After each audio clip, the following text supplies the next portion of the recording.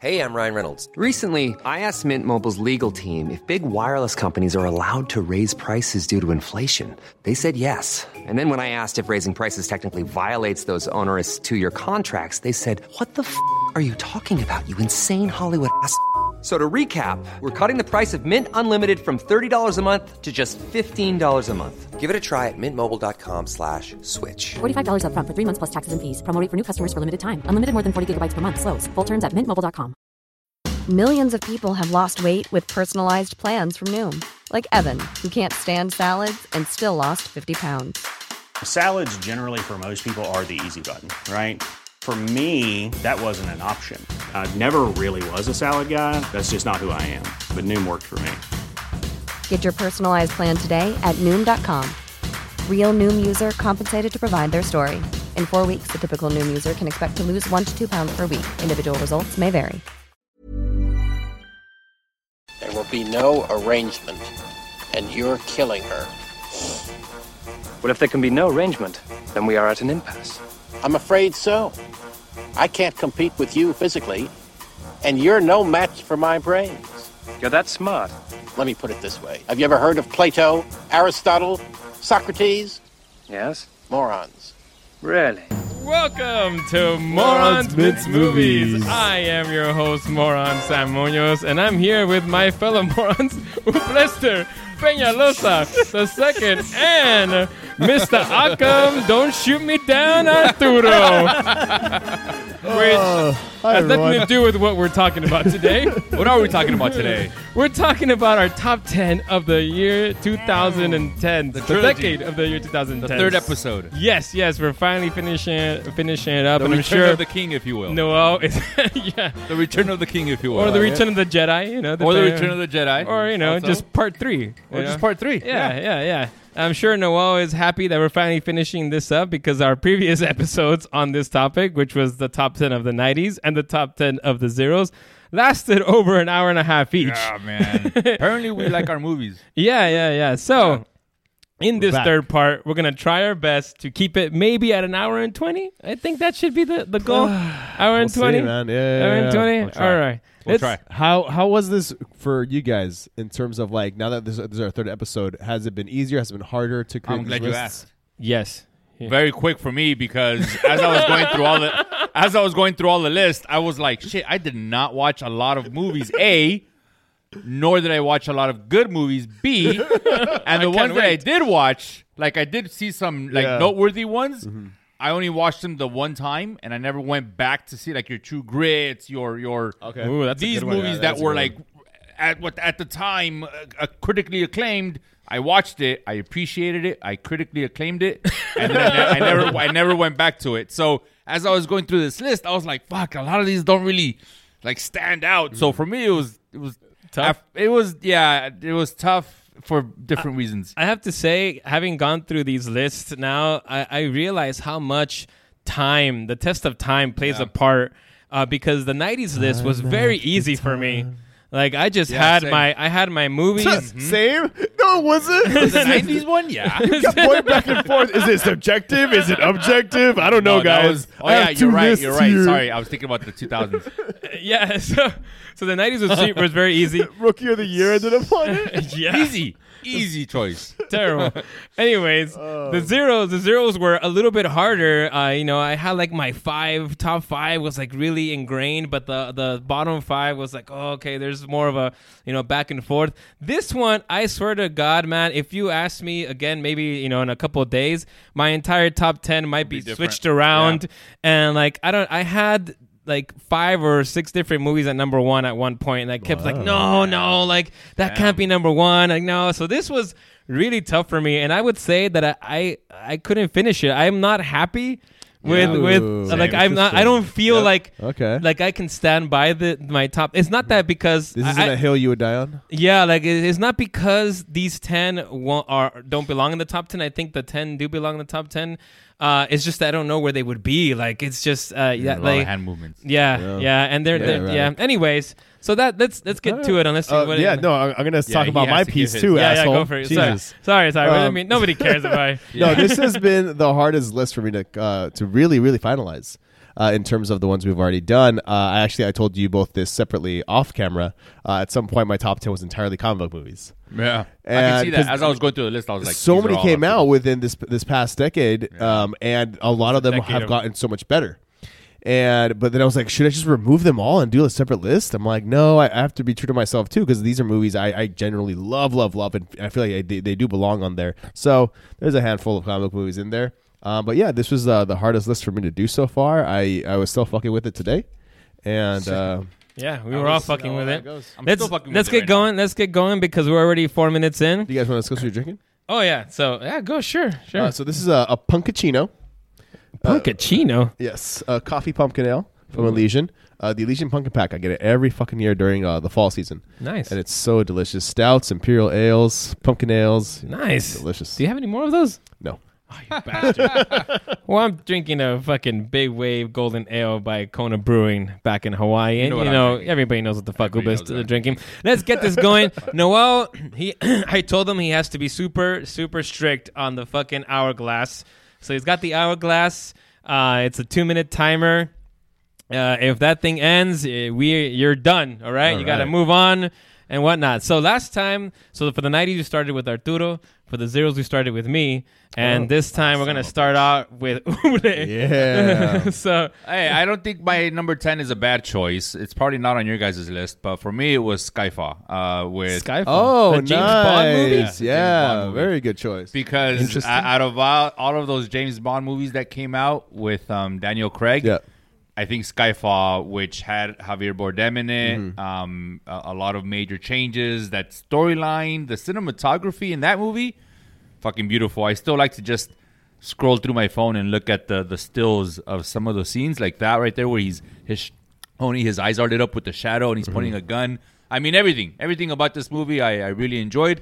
I'm going to be quick with my movies because you don't remember them. No, if I think too much about it, I'm going to be like, fuck, maybe this shouldn't have been my 10. Maybe I could have put this at a number 8 or maybe...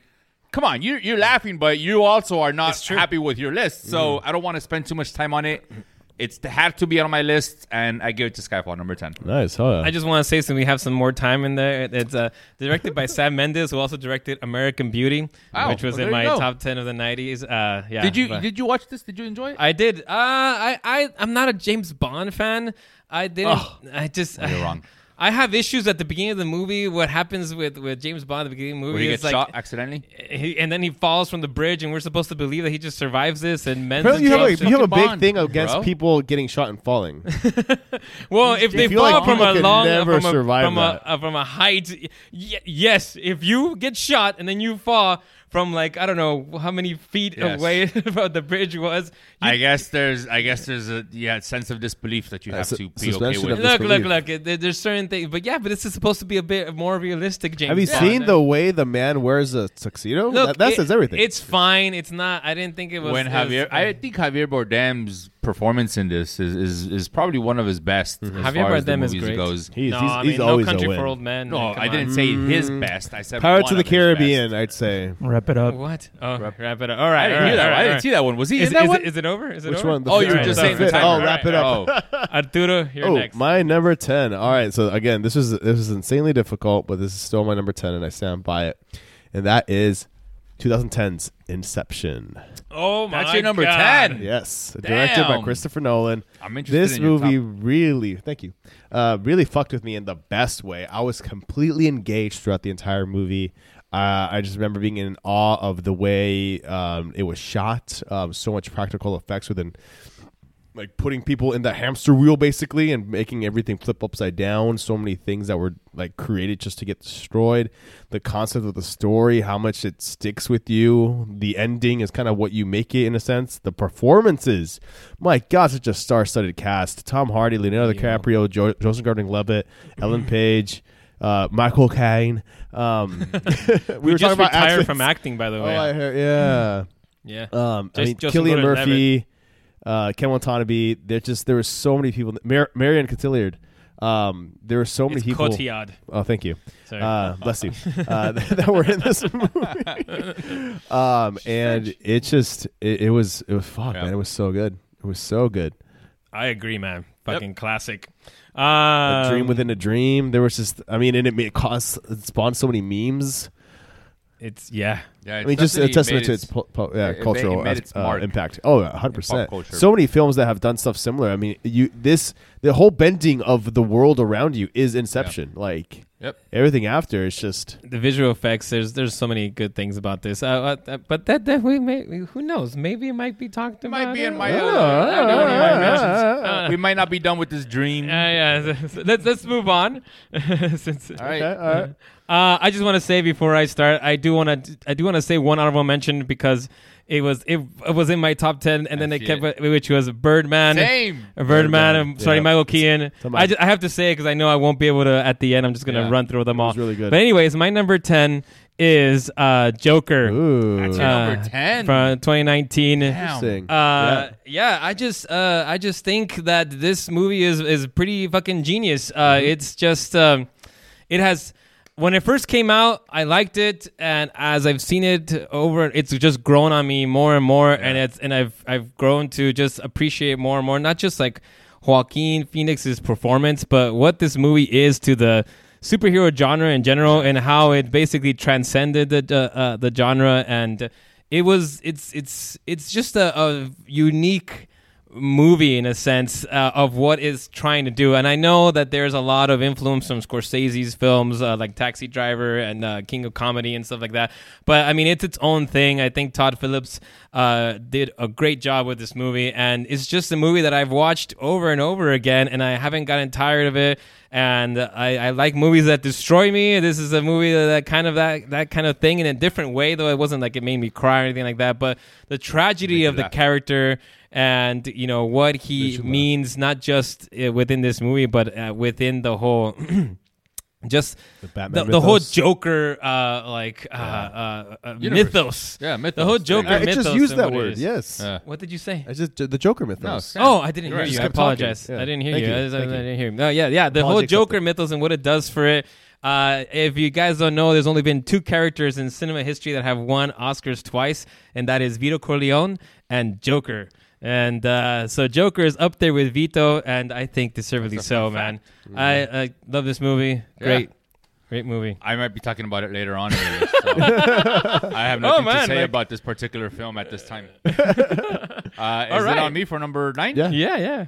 So for number 9, I just added it because I didn't realize that it came out in this time because my research was a little bit shoddy because of they told me about this like it was 10 minutes ago. Literally, they told me about it last minute that we were doing this. So I didn't have time to prepare. No, we didn't. But it's Once Upon a Time in Hollywood. Oh, that's a good one. That's my number 9. It had to be in my top 10. I didn't want to put it too high up there, but as far as just cinema goes, I don't even know what it is about this movie that I like. Like, I know there have been people. Movie, yeah, it is. There have been people who talk about like, man, there's every fucking 2 minutes there's the scene of them driving, and I'm fine with that. Like, I enjoy that feeling of watching them just cruising down Sunset Boulevard, and they're on their way to really do nothing. That's not. Oh yeah, like that. I see that, and I'm like, yeah, this fucking seems awesome, man. I would enjoy that. Picture. What a picture. Brad Pitt in it. I mean, that I think that guy's fucking cool. Yeah. He's. I don't know what to say. If you want to call it a man crush, I wouldn't say. I feel like it's not the word you were looking for. Like he's yeah, man. He's dreamy for sure. He does. I would have many sex with him. He's like a cool Lebowski because I see him just kind of go with the flow, you know. Like I see him as like a cool Lebowski. He's a cool dude because he's just fucking cool, man. He's just cool. It's without unexplainable. Even trying. Without even trying. Yeah. And then I like how they added like the aspects of what's her face, Sharon Tate. Sharon Tate, and also that alternate universe of what could have happened had Leonardo DiCaprio and Brad Pitt been hanging out in the mansion next door to Sharon Tate's that fateful night. So that mixture of like kind of historical shit, but also just like other Quentin Tarantino films with Inglourious Bastards, and I really like that touch about this movie. Yeah. So that's my number 9. I 100% agree with you. It's a great movie. It was in my honorable mentions, my 99 honorable mentions. Again, I did another top 100. Shit. Okay. And yeah, this is a movie. I think we have a little bit of time. This is a movie that when I first saw it, I was like, this might not be Tarantino's best, and I was like, but then it really grew on me. Another movie that just grew on me that I just ended up loving. But I like the behind the scenes of movie making, like because that's something that obviously we're into movies, so it fascinates us, how things are made and what happens. The behind the little girl, she's great. When they're just sitting on the chairs, hanging out, and their interaction and the cut scenes and how he brings it and how he delivers his lines and he's happy with themselves. That scene, that 5-second scene where he's in his trailer and he's like fucking hating himself for fucking up. Yes. You remember that? And he's like, I'm fucking done drinking. I'm fucking done drinking. This is why. And he throws it. And like the next scene, he's like, you know which one's cool? Yeah. When you move on. Oh, nice. You gotta be rude about it. I like that part too. I like Arturo. All right. No, I completely agree. Thank you. I love that movie. Let's see. My number 10 here. No, sorry. My number 10. 9. Number 9. I think we all saw it. Yes. This 2017's Split. Split. Oh, I never saw okay. it. Yeah.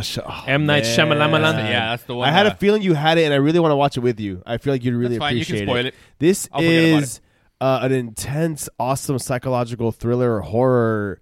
That film that's bigger than just itself. And James McAvoy and all the characters he portrays.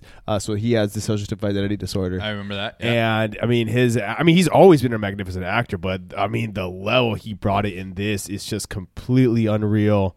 It was my first introduction to Anya Taylor-Joy, who's been phenomenal in this and in everything that she has done since. This is one of the best twists in Shyamalan history, in my opinion. I don't want to give it away because you haven't seen it. And I remember just being on the edge of my seat for this movie in a completely unreal way. Like literally, I yelled when the twist happened. But even before we started getting there, I was incredibly uncomfortable. I didn't know where things were heading, and it's just the story unveiled itself in such a unique and awesome way, and you're just like "fuck" the whole time. I think I remember the twist was that the guy from Unbreakable shows up, right? No, that's they can. That's it's the other one. Part of the. It's part of the Unbreakable verse. Yeah, it is. Okay, that's all I need. Did you have to ruin it for him? No, I'll forget about it. I'll forget about it, and but that's not the twist, though. That is the twist that it already takes. Like that's not the twist. It's the twist because up until now, this whole thing is rooted in reality, and then we see him do when he becomes the Beast, and we're seeing him do supernatural, super crazy shit that doesn't belong in this world anymore. When it ties into the Unbreakable story, that's when we realize it's in this world set with superheroes. Right. So I already saw. Okay, so it's not a spoiler because I would have remembered that. Just like I remembered it now, I would have been like, wait a minute, isn't this in the Unbreakable verse? Yeah, sorry, I interrupted. But yeah, I know that part. Put a spoiler alert at the bottom of this thing. Yeah. Nah. No. I'm sorry. Yeah, I just based on what I know, I can see why you chose this as your number 9. Yeah, no, this film's fucking awesome. All right. I'm going to go on to my number 9, and I'm going to say it is Jojo Rabbit. That movie came out in 2010. Also from 2019. So far, only 2019 movies for me. Yeah. Jojo Rabbit. Directed by Taika Waititi. I love this sort of comedy. Yeah. That is just like super witty ridiculous. and clever, and also like on the edge of. I mean, the way you have to give like this. So this movie won the Oscar for like best adapted screenplay. It was adapted from a book that is nothing like this. By the way, no, yeah. Like it, like the premise of it is similar. You know, you have a kid who's a Hitler Youth, whatever, and it follows the kid's life and everything like that. But he takes it in a whole other direction, and it's supposed to be a drama. The book is very dramatic. It's not a comedy at all. And so he adapted it and turned it into this comedy that is both like incredibly hilarious and also sweet and also tragic and there's so many emotions going on in this movie. Yeah, there's so many emotions going on. I love movies that are able to give me these conflicting emotions at the same time. Where you're sort of laughing and you're pissed and you're sort of sad at the same time. So you love Thor: Love and Thunder? No, that didn't do it for me at all. That was not. That was the same emotion for the most of that the was movie. just bad. That was just the bad jokes. The problem with that was bad jokes. But Taika Waititi, who also plays Hitler in this movie, And he's what an a great imaginary Hitler. What a great Hitler because he's he the little plays. kid's imaginary. And the fact that he's Jewish, it makes it even funnier. is Taika Waititi Jewish? I think he is. I don't know if he's Jewish. Look it up. He's in Hollywood. I don't know. He's from New Zealand. Oh, that's true. He is I don't from think New he's Zealand. Jewish. Yeah. I think He's he's more like Aborigine. Aborigine. Which indigenous. That's I remember him hearing about, like, what would piss them off even most if I played Hitler. And so Yes, he did. that's why I remember it. I thought it was that because I remember him saying that. He wasn't going to play Hitler, No. but the thing is that nobody wanted to play Hitler. And he's like, who best? Me. So I guess I gotta do it. Yeah. Yeah, well, I'm glad he did. I highly recommend this movie to anybody who like loves like these, pretty edgy comedies. It's just, and also Scarlett Johansson is in this, who's really great. That scene with her though. Yeah, don't spoil it, please. No I spoilers. didn't say No anything. I spoilers. just said her scene. Okay, so we can't spoil your movies. Hey, that was fucking Uble. I didn't do anything. That's true. All right, this is Ruble, what's the your one who number said 8? Huh? What's your number 8? Oh, my number. That eight. was My so time is immediate. over. Yeah. God damn it. That was Yep. Jojo Rabbit, great. Jojo Rabbit. So my number 8 is another Joaquin Phoenix film that happened to be in the 2010s. Yes, that is Her. I saw in this my honorable movie. mentions. Yeah. I'm glad it's on your honorable mentions because I remember, again, one of those movies that I remember seeing at the time, not going back to watch it again. But even the fact that I haven't gone back to watch it again, it just something about his character in this film and the universe that he lives in, which is they don't focus too much on it, but he lives in this obviously somewhat advanced futuristic world where something like this kind of technology exists. And then the different things that he interacts with throughout the movie that, they don't focus on, but it's just there. That kind of gave me that sense of like, this can plausibly be some future that everyone lives in, which is already kind of happening out there with... It's already there, yeah, with the AI that our phones already our have. AI. No, and there's people And out it's there only that, been like, 10 years later. And is that what it says? That's right, 2013. That's what I'm referring It came to. out in 2013. Oh, yeah. 10 it came years out in ago. 2013, Yeah, yeah. now we're basically there. And We're we're basically almost there. there, man. Yeah, you can put a Chat GPT inside of a fucking anime pillow, and it's the same concept. I know. I mean, he's It's- using it's a what it phone is. type thing. It's Yeah. basically a phone, similar But to yeah, what we he puts have. it in his AirPod, and he's just talking to Yep. her. Yeah. and it's Scarlett Johansson's voice, which I think just adds to how More awesome Scarlet. that's- This is This is another Scarlett. Scarlett and Joaquin had Yeah. the 2010s for us. Yeah. This is a great movie. Also, Spike Jonze is a great director. Yeah. He did Being John Malkovich adaptation, which was in the so top down in 10. top Yeah, 2000s. great movie, man. I that's a really good enjoyed pick. this one. Yep. Love it. It also says even it talks. I mean, AI is a topic of it, but also like love is in there as well. Like Yep. what love and That entails. longing for someone to be able even to if just it talk doesn't, to. it doesn't have to be another human being. It just Nope. Yep. Just to be able to talk to someone, and I think that's probably what connected the most, is that this was, 3 years after me and my now wife had started going out. So it was a lot of that, like, this That's is cool. awesome. This is, all right. We got to work on love those it. I love it, transitions, Noel. man. But yeah, this is love it. adding to it. This is good. This is good. Yeah. All right. Brutal. Brutal. Just, Number just 8. Get in My there. number 8 is my first foreign film to hit one of my lists. What? Yes, and that is 2016's Train to Busan. Oh, you've talked about this. Yes. I have not seen Oh this my yet. god! Haven't seen it either. This is a zombie South movie, Korean zombie movie, Yeah. and in my Oh, shit. personal opinion, the best zombie film I've ever seen. Ever. This film is another. As you can tell, I love being on the edge of my seat. But this film puts you on the edge of your seat, man. So essentially, what happens, without giving too much away, there's a zombie outbreak that happens while people are on this super fast train that's heading to Busan. But then it's like what happens when part of the train gets infected and then you're trying to move from car to car. But then there's a really huge emotional story between the father and his daughter. And as a parent, I'm a sucker for that. Even before becoming a parent, I love those kind Always of a stories. sucker. Yes. I mean, it just pulls on your heartstrings, man.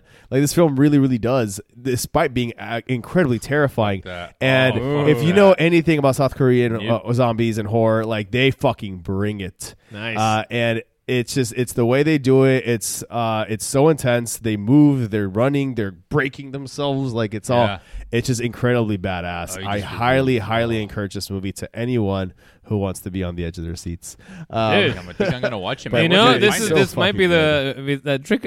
I want to watch Trick or Treat, but this is another one that from your list, and I'm like, oh, you know what? I'm gonna actually. Yeah, watch no, this. Yeah, where can I please. find this? Let's Is have a this- screening party. Is this on Disney Plus? It was on. No. It was on Yeah, Netflix definitely for a a Disney while. movie. I think it's on Tubi right now. Tubi, I don't know what that is. I probably just had to download it illegally. No, it's anyway. It's free. Yeah, I'll still download it illegally. Just to like, Son of a bitch. stick it up to that. no, Tubi. actually, I would love to watch this together. So let's do that. All right, I'm down. Put it on the That'd list. be great. All right. Someone- All right. Number 8 for me is 2019's Marriage Story. Damn, Scarlett. Scarlett Scarlett Johansson. again. Returns. Dang, I haven't seen this one, but I've seen this one. This clip time of with it, and I'm Kylo like, Ren. Yeah, Kylo Ren. You haven't seen Marriage Story? Huh? Yeah, I never haven't seen it, but I saw that one scene where it's between Kylo and Scarlett, and they're having that heated argument. Yeah. And I It's was like, fantastic. Yeah, directed Incredible. by Noah Baumbach, who also co-wrote Barbie with Greta Gerwig. Yeah. So yeah, this movie hit me pretty hard when I first watched it. I watched it with my wife, and it was like it was like we were seeing ourselves and how we fight sometimes. But Yep. I thought you were like, oh, Kylo Ren. Yeah, Adam Driver looks like me. Look at I that. know. I Like am looking nowhere in the near mirror. as tall. Nowhere near as tall. My wife, you know, she's a good Scarlett. I Scarlett think. Johansson. She's type. Anyway, anyways, you got some yeah, brown on your nose. yeah. There you go. Anyways, yes, this movie is probably one of the like best written movies I've seen in a while. Just the acting is top notch.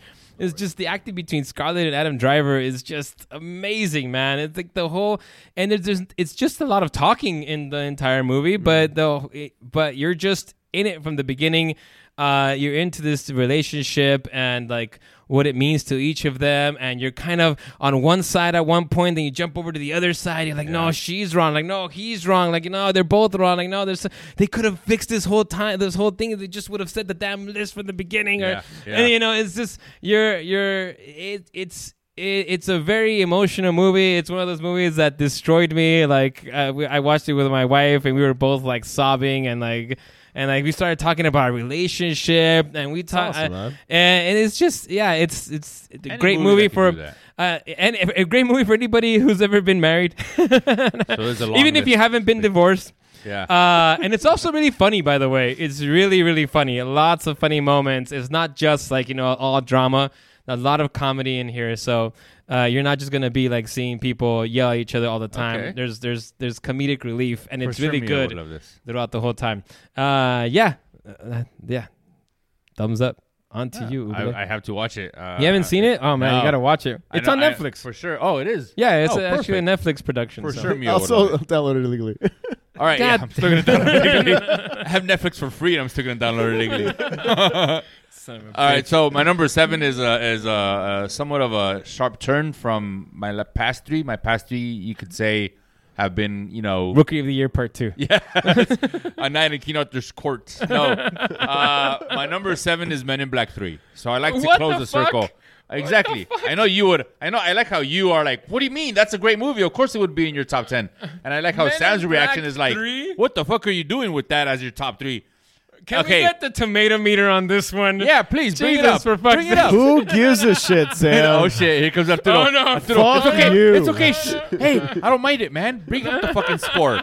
I don't give a shit if that score is a 1 tomato. You like this movie? or a half a cherry. You know, I actually don't remember watching it. Yeah, Oh, because man. it's incredibly forgettable. No, it's I just remember there was time travel. Time Jesus travel. Christ, And Ooblen. Time travel. Brolin Aliens. is the young version, 67. and that's it. Yeah. 67. 67. That's not 67%. 68. I That see was a better than 6.8 Godzilla, up there. I Yeah. guess. Hey, that's a superior movie. Right there. Look, I'm not. I'll be the first to say that I get it. This isn't one of those like it's up for Oscar nominations. It's fucking a popcorn movie that It's one of my guilty pleasures. I really like the time travel aspect of it. I like I like how they did Men in Black in the 60s.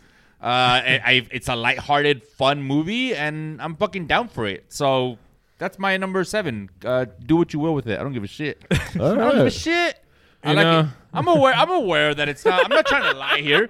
I'm not trying to come Noah at is you and be taking like, off his headphones. Yeah, he's done listening to It's this. like- I'm not trying to come Can to I get this. another one, Noah? I need another beer to wash the swallow my bad stomach. taste of my Hey, mouth. I That have a just- guilty pleasure. That was my guilty pleasure. It's the only one on my top 10. So, All right. That's totally fine. Totally fine. so there you go. Okay. And for the sake Go of for it, making Arturo. this a You less know, than good for you, Blip, for putting something like No, that on your absolutely, list. man. Yeah, man, definitely. Shit. Yeah. God damn it, Arturo.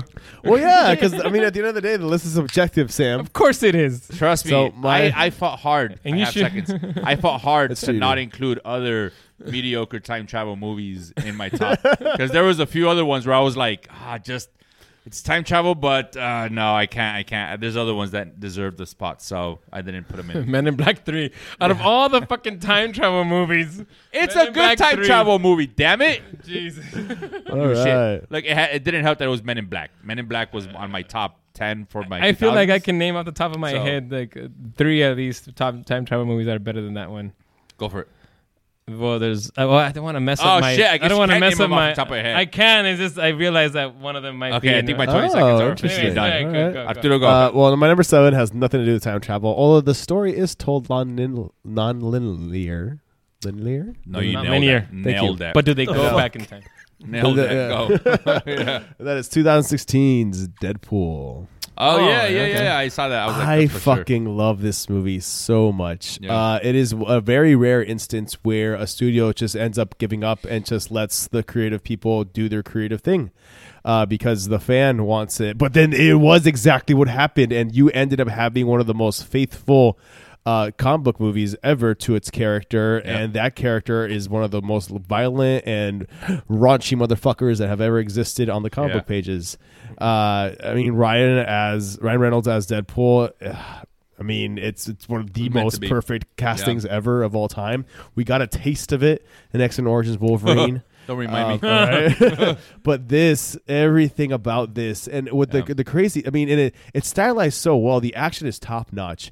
The humor is fucking hilarious. It works within the world of Deadpool with also being grounded in a way, and yet it's all wrapped around a love story.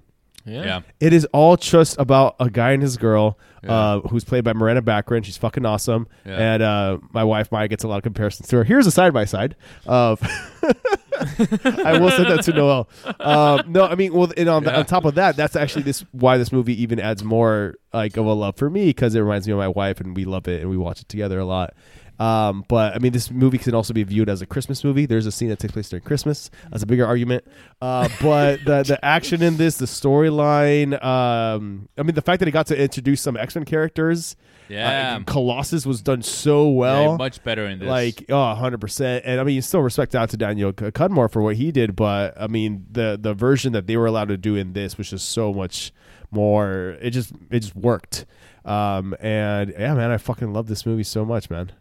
Deadpool. Yeah. I like so one thing I will say about this movie, is I love the fact that it all came about because of that video that Ryan leaked. Oh, yeah. Or somehow accidentally. was leaked accidentally. I was one of the people that contributed to the massive sharing of that video, because anybody that I knew, I would send it to them. So in 2010, for those who may not know, there was a clip released that somehow came out, and it wasn't even fully real. It was like really CGI'd. It was like a really high definition concept. They used it in the movie clip, which I like. and they recreated it into the movie. That's cool. And it was fucking amazing, Noel. I think you were going to say something. I liked it. Sorry, Noel's gonna he's gonna beat me punch up. you in the He face if said you he was gonna shoot. He's got a fucking Glock behind there. He's ready. He's got it. Anyways, permit for my that. number 7 is, and by the way, before I say from here on, I think these could all be my number 1. I'm just letting you guys know. Okay. My number 7 is 12 Years a Slave, released in Oh, that's right. 2013. I remember you liked A great comedy, as Uble said. I never said that. Whoa, chill, That's dude. what you said. That's fucked up, Sam. Go Come on, back, man. go back to our top 10 don't of think I've ever said 2022, and he blurts that I out. don't think I ever said that. Okay, so maybe I just said Tori, it. you're probably watching this. You know what I mean. He's the one who actually told me. I didn't notice it at the time, and he told me, did you hear what Tori's a Uble- goddamn liar. Go for it. Anyways, Talk about this movie. Hi, Tori. Anyways, speaking of movies that destroy you, this is another one of those that just destroys you.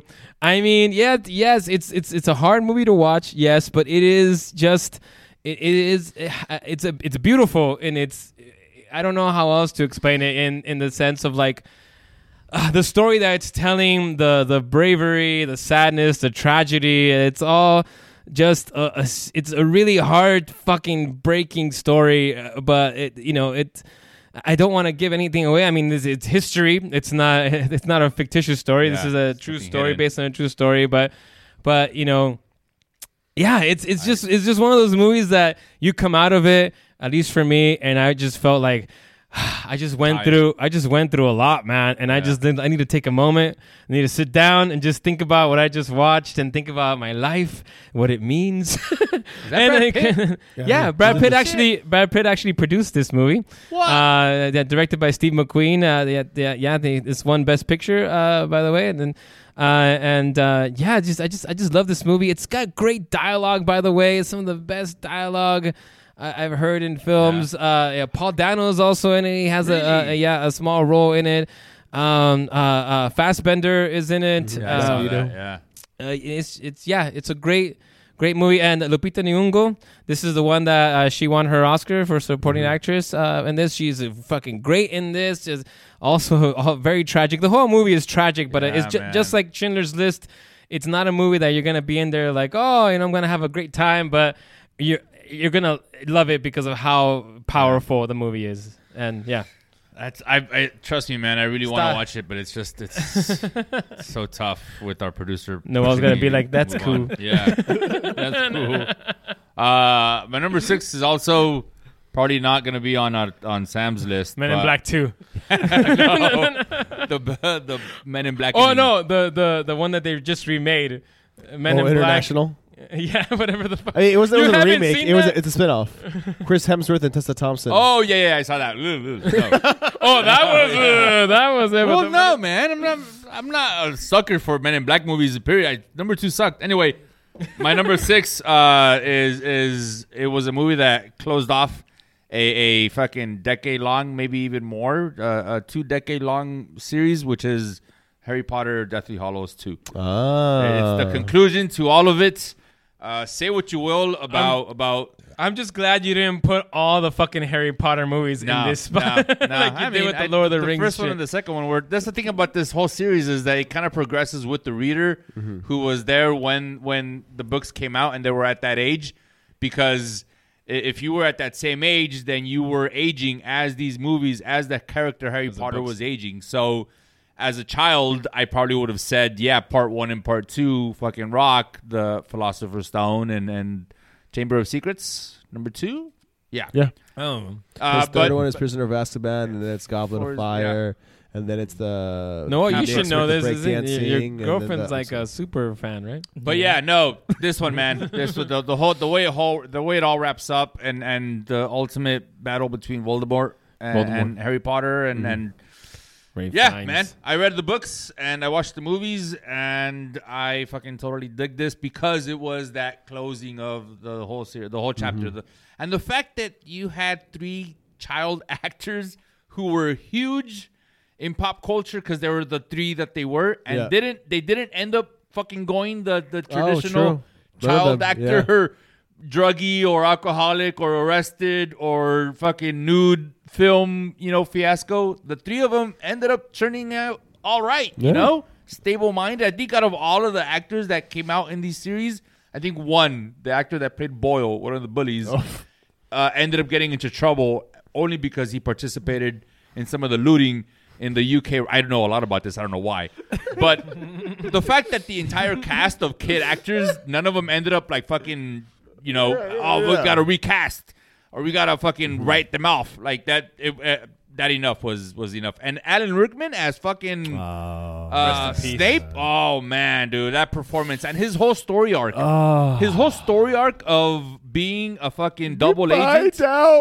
He was a double agent for Dumbledore. Yeah, man. Pretending to be evil. Best red herring in the history of cinema. Jesus You guys just totally spoiled it for me. I don't give a shit. If you haven't seen this movie, then you're wrong.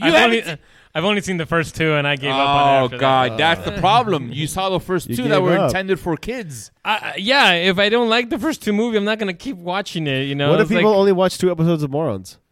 That's fine. If they didn't like it, then I understand why they wouldn't want to keep watching. It makes sense. They were right to quit. It's Good not like for you. It's not like I watched the first on everything now. again, if they didn't like it, why would they continue? It makes because sense. it got better apparently later better. on. That's what I'm fine, hearing. and maybe they can. Someone can tell them that. And maybe they'll give it a chance, and maybe I might. Would give you it a want chance. them? Me telling Would you. you want them to have a second chance? Would I want them? Would I want morons make sense to have a second chance? No, the Of people course. who gave up on it. This is getting way off hand. Yeah, You sure. have Exactly. fucking, yeah, what's but his that doesn't name? mean that they're What's not Commissioner reasonable Gordon's to name? quit on it if they didn't like it. It makes What's sense. the actor that plays Commissioner Gordon's name? I'm trying to blank. Gary Oldman. Gary Oldman. You have him in this fucking Or movie, Jeffrey man. Wright, Yeah. who's This a whole Sirius fucking Blue. cast is yeah, it's a great cast. Yeah, man. Sirius Yeah, Blue, You Sirius gotta Black. fucking watch it. Sirius Blue, Sirius Gray. Anyway, that was my number Go 6. for it, Arturo. My number 6 is a film that's just so fucking awesome. That's 2015's Mad Max Fury Road. Oh yeah, man. This Honorable film mention for me. is a spectacle. Like, I mean, it's written around a chase. Like, That's all it is. It's just a fucking and chase. it's awesome, chase, and it's man. done so well. And there's actually so much like soul given to its characters. There's people that you're rooting for. There's people that you want to see just obliterated. Charlize Theron was unexpectedly more of the lead than Tom Hardy, Mad Max was, but they both did such an amazing job. And it's such a I'm gonna sneeze. Hold on. Well, while how he's intense this sneezing, movie is. while he's sneezing, I'm back. No, yeah, I remember needing to pee when watching this in theaters, but I didn't because Oh shit. it was just so awesome. And I remember Shows just kicking the solely chair in front of me. do you while like this movie too? Yeah, Yeah, this I movie enjoyed was it. fucking awesome. You man. didn't? It was okay. No, It's- fuck no, you. man. This I- movie was yeah, awesome. fuck you.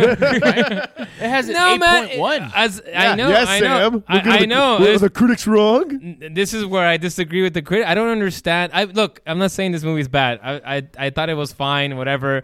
But there were points where like, God, this movie's kind of ridiculous. Like I just didn't buy it. Well, I didn't yeah, buy it. that's how it established itself, though. From the get-go, it's No, ridiculous. It doesn't really establish itself as ridiculous from the get go. And then Dude, really? at the when beginning, everything you're like, starts, all the cars, all the nipple clamps, all the fucking guitar with all the amps that's and not the fire. the beginning. That's not at the beginning. That That's like happens within the afterwards. first half an hour of the movie, Sam. And that when it's If not you- at the if you- beginning. Well, I Mad can't Max really is buy. This isn't chasing realistic, away. guys. There shouldn't be fire coming out of his guitar. No. It's not about the realism. It's not about the realism. It's about like the point. It crosses the line of ridiculousness at certain points, and you're just like, Of like, course, it's look not. at this It's movie. not like it's. I don't know. Yeah, I know a lot of people love it. I get it. I just find it Because a little we're in the overrated. right. A little overrated in my opinion. However, I don't think it's bad. I just because I would have given this like a B or something. You know, this is like, but. Wait, but don't you think Dumb and Dumber has ridiculous parts? But the movie is Oh my called Dumb and Dumber. This is Fury Road. Have you Sam. seen the other Mad Max movies? I mean, it's different. I mean, this takes it to a whole other level. You're just a cunt. So oh, shit. You know what, Sam? Fuck you Why and am I have a a lovely cunt? day. All I'm saying you is, and have a lovely day. all I'm saying is just it's people You're right to- praise you're- this you're movie fine to so say much, that. You're fine and to I'm say just that, like, it's Sam. okay. It's Yeah, you're not. fine. It's okay to be wrong, Sam. It's okay. I wouldn't go that far. It's subjective. I mean, if Sam didn't feel too strongly I'm about not it, that's saying it's fine. terrible. Yeah, I know you're not. Hey, You know that's what just is your- terrible that's just is your Men in opinion, Black man. fucking 3. That's what's fucking terrible. And Godzilla and Rookie of the Year and fucking Giants. I'm allowed to have a guilty pleasure here and there. I'm fine with this being on your list. Yeah. I think it's a fine pick. You know, whatever. It's you know, it's I will decent. Say, at I will least. say for me, once a movie takes place in like a fucking post-apocalyptic, like a Waterworld type thing, where it's like the year is 3542, I immediately let go of any type of like, oh, that's far-fetched. You don't know what year it is. Oh, please, like. You don't know. Obviously, it's not fucking 2040, fucker. They're still using gasoline, goddamn for it. fuck's sake. Yeah, gasoline will continue that. That opening scene was good though. The opening scene is Everything. good. Yeah. That's what the opening scene is good, and then just saying you get into the your chase. critique on it The is chase that it's a happens bit much later on. in I some mean, there's a parts. whole setup part here. What's the time, producer? I'm sorry, I wanted to participate. you on son of this a one. bitch. This one was- You're fucking. You can't be biased. You've grown crazy with power, man. You Go ahead, control the Sam. time now. Oh, it's my turn. Okay. All right. Yeah, Sam. You're 6. All right. Here we go. My number 6 is Ex Machina, Oh. 2015. Yeah. Yeah, and this is Alex Garland, directed by Alex Garland, starring Alicia Vikander and Oscar Isaac, who went on to be, very famous. Very famous. This was before he hit it big with his Star Wars and all the other stuff. But and also another actor whose name escapes me right now, something Gleason or something like that. Oh, but, yeah, he was in... he's also in Star Wars.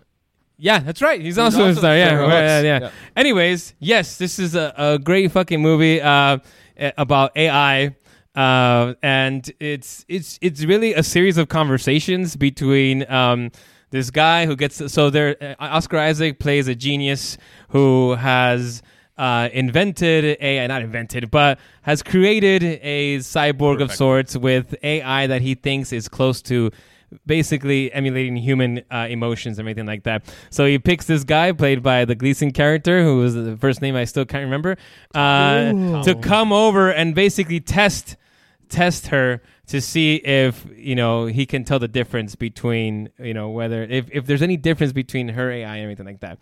And that's it. That's the premise of the movie, and it's a series of conversations, and it's fucking great. It's just you're just in it from the beginning, and every conversation is just philosophical. There's so many things not just about AI and artificial intelligence, but also about identity, what makes one human, what also about like the power of trying to play God, the hubris of humanity of trying to play God. There's things going on there as well. There's it's just a fucking incredibly thought-provoking movie that I recommend to anybody who loves philosophical, thought-provoking films. You just sit there, and when you're out of it, you start having a conversation with yourself if you're on your own, or with the other person you're watching with it, because it's thought-provoking. You just start thinking about it and everything that they talk about and the human condition, all that stuff. Yeah. Love it. Recommend it to anybody. Have you guys seen it? Absolutely. You've seen it? Absolutely. Yeah? Was it in your honorable? No, it's not on my honorable mention. I mean, I'm sorry, it's not on my top 10. It's my honorable mentions. Okay. But yeah, no, everything about what you just said, I absolutely agree with. And yes, I watched it, I think, by myself. So I didn't have someone to like fucking pause it or in the middle of the movie be like, oh you don't want to pause to watch the movie and talk about it afterwards. But to be able to talk about it afterwards, I didn't have that immediate option. So okay, that would have been fucking awesome. But yeah, I've seen it. No, I haven't seen it. Oh, write it down. It's on my list forever, and I've only heard good Wrap things. it up. I like it. Very nice. All right. Number 5. Wait, is it my turn? Yeah. It's my turn. Oh, whoops. I thought I was like, where are you going first? Last one talking. That's so sorry. my number 5 is also another closure to a series of movies that I watched growing up. Nope. I don't think it's what you think it is, but for me, it's Toy Story 3, which I guess wasn't the closure because there's 4. Yeah. At the time it was. But at the time it was. It was and good even closure, now, though. I still consider it the closure of that chapter, I see that 4 saga. I see 4 as the start of a new chapter, if you will. Mm-hmm. But that 3 was for me the Andy saga. Yes, the Andy saga is I think the Andy trilogy. I love it. Yeah, it's not you saga. It's the Andy trilogy. The ending of the Andy trilogy. Definitely fucking connected with it. I mean, I grew up with Toy Story. I was a little bit older when it came out, but it's still enough to where I remembered very recently what it was to play with toys and use your imagination and to see now Andy going off to college and the toys not being played with and they're looking for something new. They're looking for a purpose. Yeah. And at that age, and you were just like, oh, fuck. And then Woody, his loyalty and Andy's decision at the end of the movie. And that one scene where I'm sure everybody has fucking talked about. Guts everyone every time. Where they just accept their fate. No, that's not the scene. There's 2. That and the one the you're last thinking one, of. the last one at the end where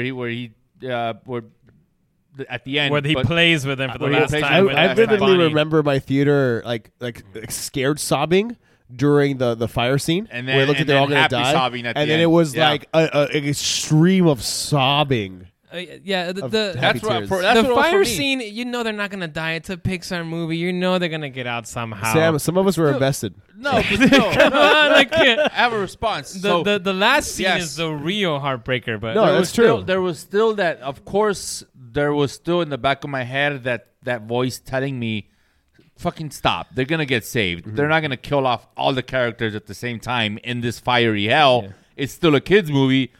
But still, But they do a good job of seeing making that you feel it like wasn't it even- might wasn't happen. even They the held weather- hands. It was like that part. It was that part. It was seeing a group of toys or people, if you will, Friends. that kind of accepted their fate. Family. Friends. Family. that saw the inevitable, and even though we knew it wasn't going to end, for those characters it was going to end, and they came to terms with it. They came to peace with it. They looked at each other. They held hands. There was this unspoken, like, well, fuck, at least we're going out together. Like, that shit was what got me. Yeah. Obviously, I knew they were going to fucking be saved, but still to see them come to that conclusion of, like, well, fuck it, man. This is how we're going to die. At least we're doing it together. Let's just take it, accept it, hold hands. There's a knot in my throat right now. I'm trying desperately not to check off and do it. But that's my number, whatever fucking number we're on. Fantastic. That's my number 5. That's good, man. I like it. Yeah. All right. When you said family, I had to like fight the urge to say a Fast and Furious joke. Oh, I mean, that's basically what I was doing. It was Fast and Furious. All right, my number 5, right? That's what we're on right 5. now? Yeah, you're number 5. Yes, is a film I'm not sure if either of you have seen. I've seen her, but And that is 2015's The Guest. Hey, I'm Ryan Reynolds. At Mint Mobile, we like to do the opposite of what Big Wireless does. They charge you a lot, we charge you a little. So naturally, when they announced they'd be raising their prices due to inflation, we decided to deflate our prices due to not hating you. That's right. We're cutting the price of Mint Unlimited from $30 a month to just $15 a month. Give it a try at mintmobile.com/switch. $45 up front for 3 months plus taxes and fees. Promo rate for new customers for limited time. Unlimited more than 40 gigabytes per month. Slows full terms at mintmobile.com. Millions of people have lost weight with personalized plans from Noom. Like Evan, who can't stand salads and still lost 50 pounds. Salads generally for most people are the easy button, right? For me, that wasn't an option. I never really was a salad guy. That's just not who I am. But Noom worked for me. Get your personalized plan today at Noom.com. Real Noom user compensated to provide their story. In 4 weeks, the typical Noom user can expect to lose 1 to 2 pounds per week. Individual results may vary. I'm Sandra, and I'm just the professional your small business was looking for. But you didn't hire me because you didn't use LinkedIn Jobs. LinkedIn has professionals you can't find anywhere else, including those who aren't actively looking for a new job, but might be open to the perfect role, like me. In a given month, over 70% of LinkedIn users don't visit other leading job sites. So if you're not looking on LinkedIn, you'll miss out on great candidates like Sandra. Start hiring professionals like a professional. Post your free job on linkedin.com/people today. Everyone knows therapy is great for solving problems, but getting therapy has its own problems too, like finding the right therapist, fitting into their schedule, and of course, the cost. Well, BetterHelp can solve those problems. It's totally online and built around your schedule. It's surprisingly affordable too. Connect with a credentialed therapist by phone, video, or online chat, all from the comfort of your home. Visit BetterHelp.com to learn more and save 10% on your first month. That's BetterHelp, H-E-L-P. Oh, this was that one you brought up that apparently I should have seen, even though it's incredibly obscure. Yeah, I mean, it's awesome. What is it? I love this movie. So this is directed by Adam Wingard and starring Dan Stevens. So this movie takes place today. Today? Today, yes, it does. Well, I mean, you know, present time. Oh, okay. And it is 2014, apparently. It's a modern thriller. However, it's written like an 80s horror movie. And in just terms of its cinematography, its soundtrack, the feeling and the tension in the air, the whether or not you trust your main character, and he's your protagonist technically. So the way that kind of unfolds, and there's so much mystery, so much intrigue about his character, and whether or not he's completely honest about where he's saying he's coming from, and just the way he weaves into people's lives, and it all takes place during Halloween, which makes it one of my Halloween go-to watches every single year. There's this epic Halloween party that happens just with this such a great Halloween vibe. The main character is such a badass and forever one of my man crushes within one of my circles of friends. Yeah, he's gorgeous. Within my circle of friends that are all like horror movie fans, like he is the top of our list. I mean, this movie is the top of our list. No, him too. But it's so fucking badass. It's a film that I would love for all of us to watch. And again, you don't really trust what's happening, but yet you're still rooting for certain things to happen. and then just the way everything kind of unveils, it's just fucking incredibly awesome. We've all been dying for a sequel, and this movie is really high up there for me. Is it gory? Is it like slasher gory, or is it more psychological? More psychological. Okay. Yeah, it's more unnerving. There is some bloodiness at some points. Okay. But nothing where it's like, there's blood squirting every. It's not a nightmare on Elm Street. Okay. Cool. But All right. Fuck yeah. Yeah. What's this actor's name? Dan Stevens. Did you ever see Legion? Yes. Yeah. Oh, is that him? Fuck, that's him. That's him. Yeah. David Haller. Say that. Yeah. Oh, fuck. I love that you said that. That show was so amazing. So fucking good. But nobody talks about it. It's just it doesn't, right? Nobody talks about it. It did well, but just no one talks about it. It's so fucking amazing. Guys, move on. One of the best TV shows. Season 1 in particular. I control the time. Wrap it up. Our producer has the power. He's drunk with Yeah. power. No. It's so Sam, fucking good. you never watched Legion? You would like. I think you would like it On FX? Yeah, it's a sci-fi. It's a science fiction, horror, psychological thriller. You Like that spoil of who the character is in the comic verse. Maybe, but I don't He know. doesn't want. He doesn't know I'll say it shortly, like without giving you too much. So you have a main character who has thought he's schizophrenic his whole life. We're wasting time. We'll do it And then you after. find out he's actually a mutant.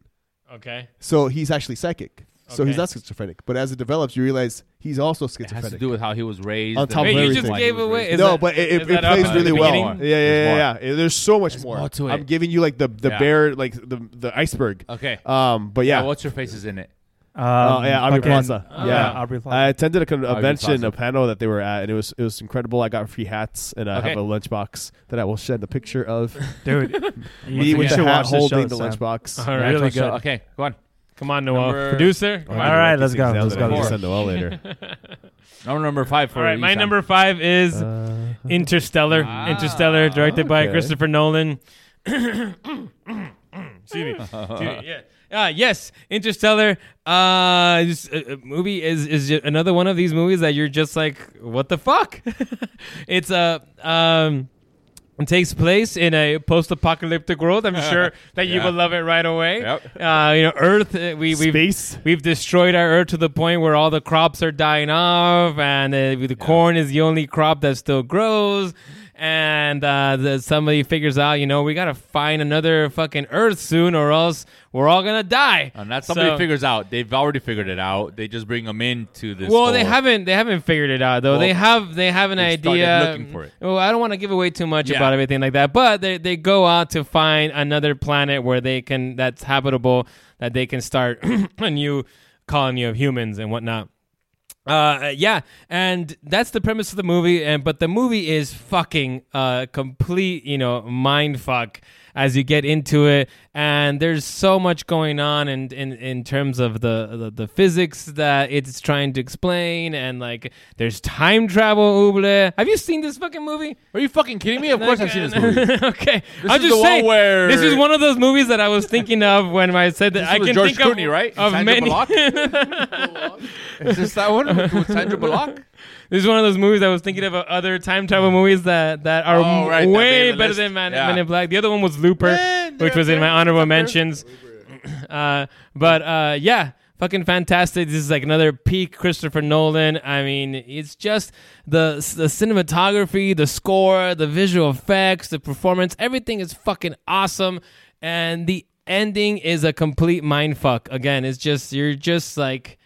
You're trying to grasp it as it's happening, and when you start to realize what's happening, you're like, holy shit! And it's awesome, fucking awesome movie. I love it. Yep. I love it.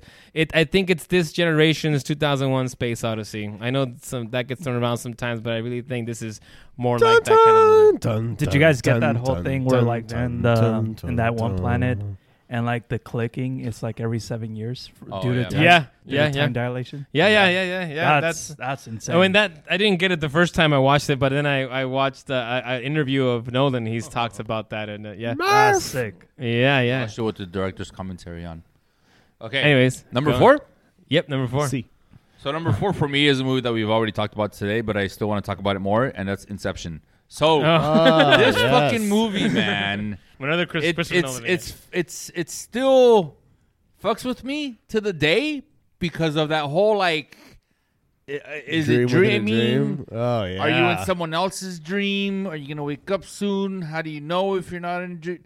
Like, all of that I just really enjoyed about this movie. The fact that it's not a rehash of this idea that's been done over and over and over again. Mm-hmm. So that's a huge way of gaining maybe just 7 points off the back, which is if you can present to me an idea that isn't either like a rehash or a new adaptation of this. Oh, it's Romeo and Juliet. The fuck was that?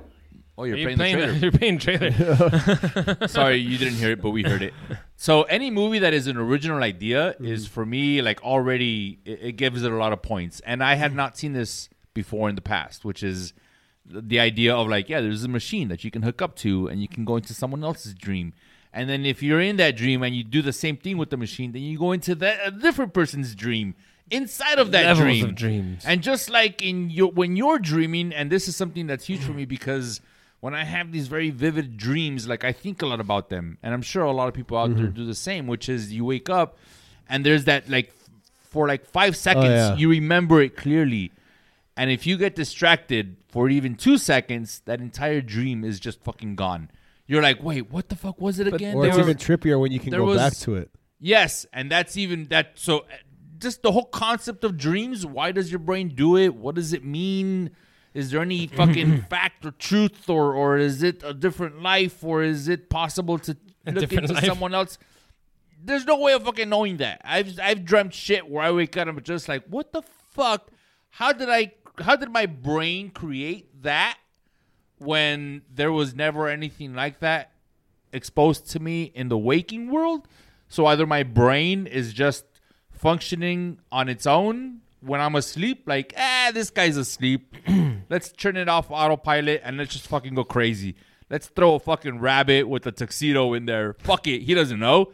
You know, shit like that always kind of gets to me. So for a movie that has the whole thing to do with dreams and then how he visualizes it, like you said, Arturo, with the fucking shit spinning and the slow motion and then things the people molding, just everything about this fucking movie. And then the fact that it ends with that, like, is he still dreaming or is he not? Because he spin this thing and you didn't get to see it. There's like multiple interpretations. Yeah. I don't know if you've heard about the interpretation that it's actually representative of different parts of making a movie. And the Elliot Page is like the production designer, I believe, or something like that. And Leo is like the script writer, and then the one is like there's a whole interpretation that I way. wouldn't put it past. It's Christopher Nolan, so I mean, I don't know if that was Christopher Nolan's intent, but that's an interpretation that's out there. Cillian Murphy's in it.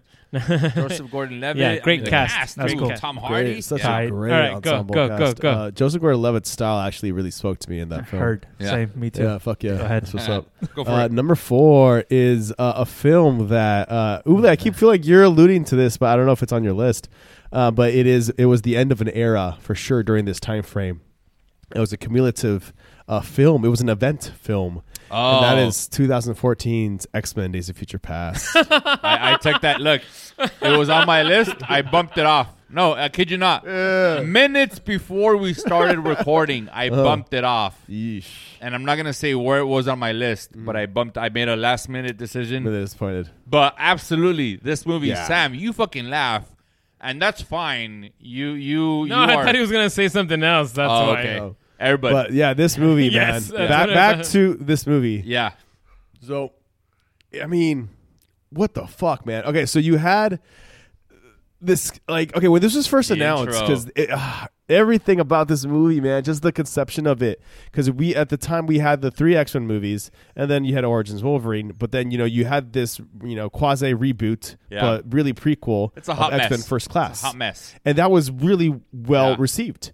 And then when they announced Days of Future Past, I immediately thought to myself, holy shit, because in the comic book version, you have the present and then they do the future. Yeah. I'm like, are they going to make it to where the current cast is the future and then the past cast is the present? And then I lost my mind just thinking the possibility, and then it did. Yep. It brought together these two worlds within the same world, and you had these actors meeting the young versions. And I mean, the fact that you once cast Sir Patrick Stewart and Sir Ian McKellen as Magneto and Professor Xavier, and then you struck gold again with James McAvoy and Michael Fassbender, and then had him in one single movie, and then you have Wolverine, Hugh Jackman, and then it's just this epic story of this going back and forth, and the opening that you mentioned, and we're in the distant future, and there's Sentinels brutally murdering everybody, but it's also this great showcase of all their powers and all their abilities, and then just the story that we get as we keep going, and this movie, man, and it's such a great comic book movie. It's a great film overall. With some powerful performances, and then the whole with James and Patrick facing themselves and be like, "I don't want your future," and talking to his past self. Peter Dinklage was such a great villain in this. Yeah, such a great villain, and just getting so much history interwoven. I've always loved this about the past X-Men. I mean, the back half of the prequels of the X-Men movies, where they're set in historical times, but they're also explaining things, but also twisting things as they go, like the curving of the bullet, JFK, and like just stuff like that. I fucking love this movie so much, man. Yeah, I absolutely agree. I feel like Noel has something to say. No, just watching Sam drink his beer. Sam's blood. He's biting his tongue so hard right now that there's blood. This is one of the best time travel movies of all time. One of the best historical period films of all time. Another better time travel movie than Men in Black 3. Thank you, Sam. I appreciate it. This one could have interchanged with Men in Black 3. All right, my number 4. Noel's saying to move on. Go on. My number 4 is Martin Scorsese's The Wolf of Wall Street. Gay. That's on my honorable mentions. Gay? How dare you? How is this movie gay? That makes no sense. Not that there's anything wrong with being gay. No, not at all. I love it. First off, why are you still using that? Anyways, The Wolf of Wall Street, Martin Scorsese. I just have to say that how great of a director and filmmaker Scorsese is. For these in this trilogy of my top 10s, there's been a Scorsese movie in every one of my top 10s. Deservedly so. And I think so. And Noel, I don't know what he's saying. I don't know how have you fucking seen The Wolf? I love this movie. Then why the fuck are you making these noises like this is a bad picture? Martin Scorsese this, Martin Scorsese. Well, then because he makes great movies. He makes The Departed, which you love apparently, and The Wolf of Wall Street. Maybe this is like a defense mechanism for Noel because he can't show emotion of what he loves. 2010s? Oh, right? Yeah. So, 2013. Ah, damn it. The Departed? No, that was in our last episode. No, Departed was last episode. That's what I'm asking. Yeah, this movie was 2013. Yeah. Okay. No, Departed was the zeros. Okay, good. Yeah. Anyways, just want to say, great fucking movie. You Hilarious. had The Departed on your list too. Yeah, you did, you fool. You don't remember? Sure I do. Of course. The drugs, my friend. The drugs. Anyways. Do you guys still remember your first theater experience with this movie? I'm trying to talk about the goddamn movie here. Leo DiCaprio, Jonah Hill, just great performances. Fucking hilarious movie, by the way. Lots of debauchery. Oh, Margot Robbie's fucking... It wasn't her debut. She did other movies before, but this was the one that made her famous. Mm-hmm. And I think what made everyone fall in love with her, she's fucking sexy in this movie. Yeah, the fucking movie is just great. It's a ride from beginning to end. When it ends, you're just like, God damn, I had a great fucking time in that movie. And yeah, and there's more to this. There's some depth in this. I'm mostly talking about how entertaining and funny it is because it is fucking entertaining and funny. But there's a lot going on. There's a lot going on here about capitalism and Wall Street and the lack of accountability for these type of people who take advantage of the system and whatnot, which I'm sure Uble loved about that part. But anyways, that's it. I'll move it. I'll leave it for you guys. Remember? I remember the opening scene and being like, "Yep, this is a movie I can never watch with my parents." What? The opening sequence? Yeah. So I'm gonna. I mean, there's a whole part. The great part is the funny part is like when he's got the Quaaludes and he's trying to get back into his car, and he thinks that he made it all safe. But then they like replay it back, and he's just like, yeah. I've never seen this movie. So what? Have you really? What? You have it? Are you fucking serious? It missed my radar, man. Get I the know. fuck No, this is actually a really. Hey. It's on my honorable mentions. This is a really good fucking movie. Watch it. Listen, like I said when we started this, I was going through the list and I realized how many great fucking movies I never got around to watching. Damn. This was one of those movies where what year did it come out in? 2013. 2013. I can't remember for whatever reason why I didn't watch it when it came out. Because you're a fool. But I remember making a motive like, I'll go back and watch this shit. I'll for sure go back and watch this. It's Scorsese. Never got. How do you I not know fucking this. Watch Scorsese. I fucking know this. I'm not. Listen. If someone's gonna punch me in the face for not watching this movie, it's gonna be me. All right, it's gonna be me because absolutely I should have watched it already. The cast, what I've heard, thankfully. I don't have a lot of it spoiled to where. Yeah, Matthew McConaughey. Yeah, see, I've seen that he's in this movie again. Gotta watch it. I will. He's only in it for a little bit. We'll watch it before. He has a great role. He shows up just to steal DiCaprio's Oscar. Before we do the episode with the best movies of the 2020s, I'll make sure I watch this movie. Okay. Before we do the best movies of the 2020s. You got 6 years. I got 6 years. 7. I So guess. for me, my number 3. We're number 3, right? Yeah. Go. For me, my number 3 We're is 1 hour in already. God damn it. A Star Wars one, and I'll let you guess which. Rogue One. Yes. Yeah. Rogue One, man. In my honorable mentions. It Rogue almost One. made my top 10. Oh, I'm glad I'm the only one that included it then, because I feel like if you're looking this in the objective point of view, this is probably the best of the Star Wars movies, because objectively, this is probably one of the best of the Star Wars movies. Incredibly well made. Dialogue, story, acting, cinematography, score, what the movie brings to this universe. The story. All of it. Depression. And just the fact that it comes from a quick snippet. Yeah. From fucking A New Hope, which is lots of rebels died getting us this information. Here it is. Boom. And that's it. That's all it took to create this fucking prequel. And god damn it, is it a great fucking movie. I mean, visually, everything about it. One can argue it's the best of the prequels. 100% it's the best of the prequels. Yeah. With no argument there. Yeah, absolutely. So that's my number 3, man. This is the only Star Wars movie that to this day still like made me emotional. That scene, bro. That Vader scene, bro. Damn. I'm not talking about the Vader scene. Damn. Why does everybody forget about all the goddamn deaths? It doesn't matter. Spoiler alert. Spoiler alert. The Vader sequence, man. Yeah. Like, it's funny. The whole movie, you're rooting for the rebels, and at this point, you're like, fucking kill all rebels. Take them down. Like, oh, dude. That show's tight. That was brutal. My theater exploded. When the spoiler alert again, when the droid dies, that to me fucking hurt me so bad. And then the last scene between the two main characters as they're hugging and waiting for the inevitable. Dude, it's just fucking great, man. They haven't been able to fucking repeat the greatness of this. And I remember thinking that, I always thought that Rey would end up being Rey Skywalker. I mean, Rey was a Kenobi. But then part of me also was hoping that she'd be the love child of Cassian Andor and Jyn Erso. Why can't she just be an unknown? Why does it have to be a fucking daughter? Hold on. Hey, how do you guys feel about Andor? The top 3. Do you watch Andor? I did watch it, yes. Yeah. Andor was okay. No, Andor was wrong. great. That's cool. I can't wait to watch season 1, 2, and end it with Rogue One. It was good. Yeah. Yeah. I'm down for that. Move on. Number 3. Move on. My number 3 is a film that means a lot to me as well. It is also an ending of an era, the ending of a character in particular. In my opinion, one of the best comic book movies ever made. It's a Western of anything, and that is 2017's Logan. Oh, that came out in the 2010s. God damn it, man. You clearly did not My research. This was, at the time, Hugh Jackman's last performance as the Wolverine. And now he's ruined it. Well, he's coming back for Deadpool 3, and I'm excited. Yeah. But, like, this film, man, the tragicness of it, the brutality of it, the fact that Deadpool was able to do what it did and be insanely profitable.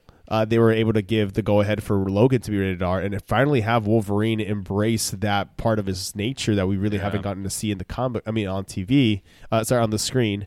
And just to have him, like, we just saw that scene real quick of when he let loose in those woods, man. Like, in that berserker rage, right? That was just incredibly brutal. And then the film has just so much heart, too, because he ends up in a very Mandalorian fashion. Last of Us, if you will. With the little girl. Yeah. And just having to be this reluctant father figure, and then it just crushes your heart as the film goes on. It's also Sir Patrick Stewart's last time as Charles Xavier, and his role in this film was also something incredible. It was supposed to be his last one, but then he redid it in. Why do you say that it is a Western, though? People sometimes describe it as a Western. It's not even close. It felt very much like a neo-Western to me in the sense of like the fact that Johnny Cash played during the trailer. I mean, come on. There was that one scene where they go to Arby's. Arby's has a sombrero as a logo. Therefore, there's horses in the movie. Western. Yeah. I think part of it is just that because there's sand. I mean, I don't know the desert aspect. I think maybe the hills, the wind. I mean, the environment I guess is Western. There's a black and white version. I mean, look at that guy. Look, did you just see that guy with the hat? He's wearing a poncho for God's sake. He's hiding his. Come on, that's everything. They're driving an old truck. No, I like how he's driving a limo at the beginning. Yeah, no, I fucking love this movie so much, man. And I definitely love this movie, man. It's very heartfelt. Daphne Keane did an incredible job as X-23 too, to be so young and kick so much ass. She did. Yeah, she the rage was very believable. I think it was fucking awesome. And then Wolverine versus X-24 was holy shit. Yeah, seeing them go true. That was cool. And having his biggest villain be a dark reflection of himself is everything that he fears he could potentially be. That's who is fighting an actual physical form of that. That's true. And fuck. No, I'm with you, man. Yeah. Cool. I'm with you. I'm down for Logan. Cool. It's all right. Yeah, it was another Stephen Merchant film. Yeah, Stephen Merchant, yeah. All right, my number 3 is Quentin Tarantino's Django Unchained. Yeah. Honorable mention for me. Again, Tarantino is in all 3 of my fucking top 10 lists. All 3, yeah. He doesn't fucking miss, man. Yeah, he's great. What can I... Now, this is a Western. Unlike Logan. Because there's horses in there. Yeah, right? I mean, it takes place during the West. That too. I see he's also wearing a poncho. This. I mean, it's again, Tarantino just knows how to make fucking cool movies. And I love that this movie basically gives like the middle finger to slavery type of thing. I feel like that's what it is at the end. You get this sort of glorious bastards of slavery. Yeah, you get this sort of fantastical sort of middle finger to be like, fuck you, like, and just shooting all these white people. Spoiler alert, sorry. But I mean, the white people get shot in this movie. What do you want me to say? Yeah. and Christoph Waltz, who won his second Oscar for this, he's just a magnificent actor. Leo DiCaprio, again, Leo is in a lot of our lists in this fucking decade. Right, even though he's been acting since the 90s. He really came through on the 2010s. Mm-hmm. And you know that one scene where he breaks the skull? Real. It was real. That was his real blood, and he wiped it on the character, the actress. I forgot her name. Broomhilda was the character name. Jamie Foxx, fantastic. I mean, the whole cast is fantastic. Leo's performance as Senor Candy or whatever his name was, he's fucking great in it. And Samuel Jackson is hilarious in it. And I know there's some great quotes in there. I can't say any of them because they all have the N-word in it. But you want me to treat them like white folk? No, I didn't say that. Yes, it's a fucking great fucking movie, cool movie. I love it. How many N-words were in this movie? I don't know. There's a lot. I think it was over 200. It's in the hundreds, like I said. And you know, interesting trivia here is that Will Smith, another one of his dumb decisions, turned down this role. Oh, man. And turned down this role because he thought it was going to be too offensive or whatever. Then Jamie Foxx took it up and made history. And, it's a great fucking movie. I love 110. 110, yeah, it's 110. Yeah, a lot of 2 hours. So that's roughly, do the math. I'm not gonna do the math. Yeah, a lot. That was one N-word every minute and like 10 seconds. Yeah. It got a lot of controversy because of that. Yeah, Spike Lee was very pissed off, but he's always pissed at everything. That's what he does. But Sam Jackson backs it, and if Sam Jackson and Jamie Foxx backs it, I'm all for it, man. Yeah. And it was a good movie, man. I'm movie. all for it. All right, my number 2 is a movie that we've already talked about, and I'm going to look at my list again because I already forgot about it. But that was the Joker. Man? I forgot about it. I haven't looked. It's the Joker. Joker. My number 2 was Joker. Nice, man. nice. And there's Very a lot of nice. reasons for it. Is because for me, any new take, any kind of like, oh man, imagine if it was with the Batman properties, I'm all for. Which is why whenever a new Batman property comes out or a side project on a Batman character, I'm always like, yeah, fuck it, man, bring it. I have my favorite Mr. Freeze, but I'd love to see what you can do with your Mr. Freeze in your movie. Who's your favorite Mr. Freeze? There's only one movie, Mr. Freeze. Yeah, I used it as an example. I mentioned it because there's Arnold Schwarzenegger, then there's the animated one. Yeah, well, the animated. Well, there's also the one in Gotham. There's also the one in the movie, the video game, TV the video show game. Gotham. And Wait, there's do a we TV count the show. video? I thought we were talking about movies here. I'm talking about any adaptation, not just movies. And that's Okay. the same thing with this, which is this is one that I hadn't seen done on the Joker and the whole Gotham universe. The fact that this is still a universe where Batman will eventually exist, I love just fucking imagining. And the griminess of Gotham is great. Yeah. And it also, the good thing is that it takes place in like the early 80s or something. Yeah. So it has that grimy 80s feel to Yeah. it. Wonderful. And the Joker character himself. No, it takes place in the 80s. It takes place in the 80s. I believe the actual If year is anything, 1980 or late something. 70s. If anything, late 70s, but it's definitely not 60s, man. Yeah, no. It's I'm Definitely pretty not sure the year is 1980 or something. Look at that. Look at all the tagging on that on the subways. Anyways, keep going. Keep going. 81. There you 81. go. See? Yeah. No. Where did the 60s from? The take on the Joker himself, like that the fact that I don't know if this is the first Joker that has approached it with it's like a disease that he was born with. Like He has a complication, a condition. a condition, right, where he can't stop from laughing. And I think I remember seeing before this came out where they interviewed actual people that have that disorder. Mhm.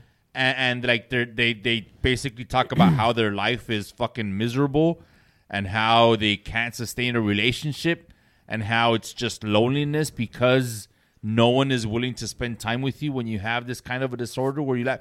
And that just adds more to this character that is the Joker, which is the psyche that it would require to just fucking be unhinged like that. And just fucking try your best to be part of a society, but you just can't because of something that you don't have control of. Yeah, that scene where he's dancing. In the bathroom, yeah. Just great. all of it. All and of the it. score in that one is fantastic. And I'm fucking super excited. And you know for that part there's a 2. sequel. Yes. And Lady with fucking Gaga. Lady Gaga. As Harley Quinn. Quinn. And I hear it's going to be a musical. It's going to be Todd Phillips, man. You know, he's a great director. He was known for his comedies. He did Old School, Hangover. I don't know if you're familiar with that. But then now he's doing more dramatic stuff, and he's a great filmmaker. Great Anyways, photographer. Yeah, that's go my for number it. Yeah, no, I think everything that you said, I'm just going to continue that narrative because my number 2 is also the Joker. It is? Yeah. Hey. Wow. Let's keep it going. Very nice. Joker. All three of us got in this fuck, one. man, this movie, dude. Wait, So- is this the first time that all three of us had a movie in a top 3? Yes. No, you guys had Rookie of the Year in your 90s one, no? Wait, did we all have Jurassic Park in the 90s? I did. I think I did. That was my number 1. I don't No, know if you it was- didn't. I don't You think didn't I had mention it. it because you were all like, Forrest Gump? No, Jurassic Park I was had my Forrest- number 1. Oh, I but didn't he had have his Jurassic number Park 7. Jurassic Park one. That was in the 90s one? No, I think you kept like not saying it because we would say it or you guys something. I That's would true. switch For the it up. 90s one, you would take I switched away. it up. You would take them away. Because for adding Like movies. Terminator Well, Two. fuck you. You're taking away from my time with the Joker. Sorry. So, yeah. I mean, Start the timer. this movie is actually one of the most movies that is Most movies. Sorry, Yeah. one of the movies I actually discussed the most with the people in the sense of just how much bigger this film was than just comic book movies. And I mean, it took it to transcended the it genre. did. It completely transcended. I've had so many in-depth conversations about this film and just Joaquin Phoenix portrayal and what they decided to do with this character. There's so many incarnations of the Joker, and so many have been done so well. And then for this film to come out and did what it did, Managed how to, it yeah. it still managed to stand incredibly high, incredibly tall, and you took a character like the Joker, who, you know, there's a lot of things that the Joker ends up doing that you can't defend, but yet this film does it in a way where sympathy. you complete sympathy for this character. It becomes this thing where you totally get where he's coming from. Again, doesn't excuse his actions later on, but you get why, and you feel sympathy for Gary. You empathize with his journey and his struggle and everything that happens to him. And having it, when we were talking about Gotham earlier, Gotham was an actual character in this movie. It really felt for me. Yeah. And the way they brought out everything to life and the people around you, and who hasn't felt like really fucking down one day, you know, and it feels like it just spoke to you in this certain kind of way. And this film was gritty. It was moving. The score. Yeah, man. That reveal where you find out that he didn't actually have a relationship with Spoiler alert, spoiler alert, spoiler alert. Oh, we're spoiling other films too. Fuck that. Really? We just have to say it in case there might be somebody watching who hadn't seen But yes, Blester? I agree. Like Blester who didn't have a Wolf of Wall No, Mo Blester. Oh, Mo Blester. Yeah, fuck that guy. But yeah, that's on him. This film is something else, man. Yeah, 100% I'm with something you, man. else. That's why I had him at number 2. And that is the first time three of us have a movie in our top 10. Yeah, it is. Yeah. Joker. It's fucking. I think it's genius, and it's man. gonna be one of those classics. I think it already is. Yep, it is. Yeah. Number 2. All right. My number 2 is a movie that's been talked about already. Toy Story 3. So I just want to reiterate, fuck you Pixar for making me cry god that much. But yeah, I as Uble said, I was a fan of Toy Story from the beginning. I wish I could have put the original Toy Story in my top 10 in the 90s, but it just had so many other movies. It's not that it's not good enough. It is good enough. I love all the movies are great. But Toy Story 3 I think is the best of the lot. And you guys have talked about some of the scenes, but I'm just going to talk about the final scene and what it means to me.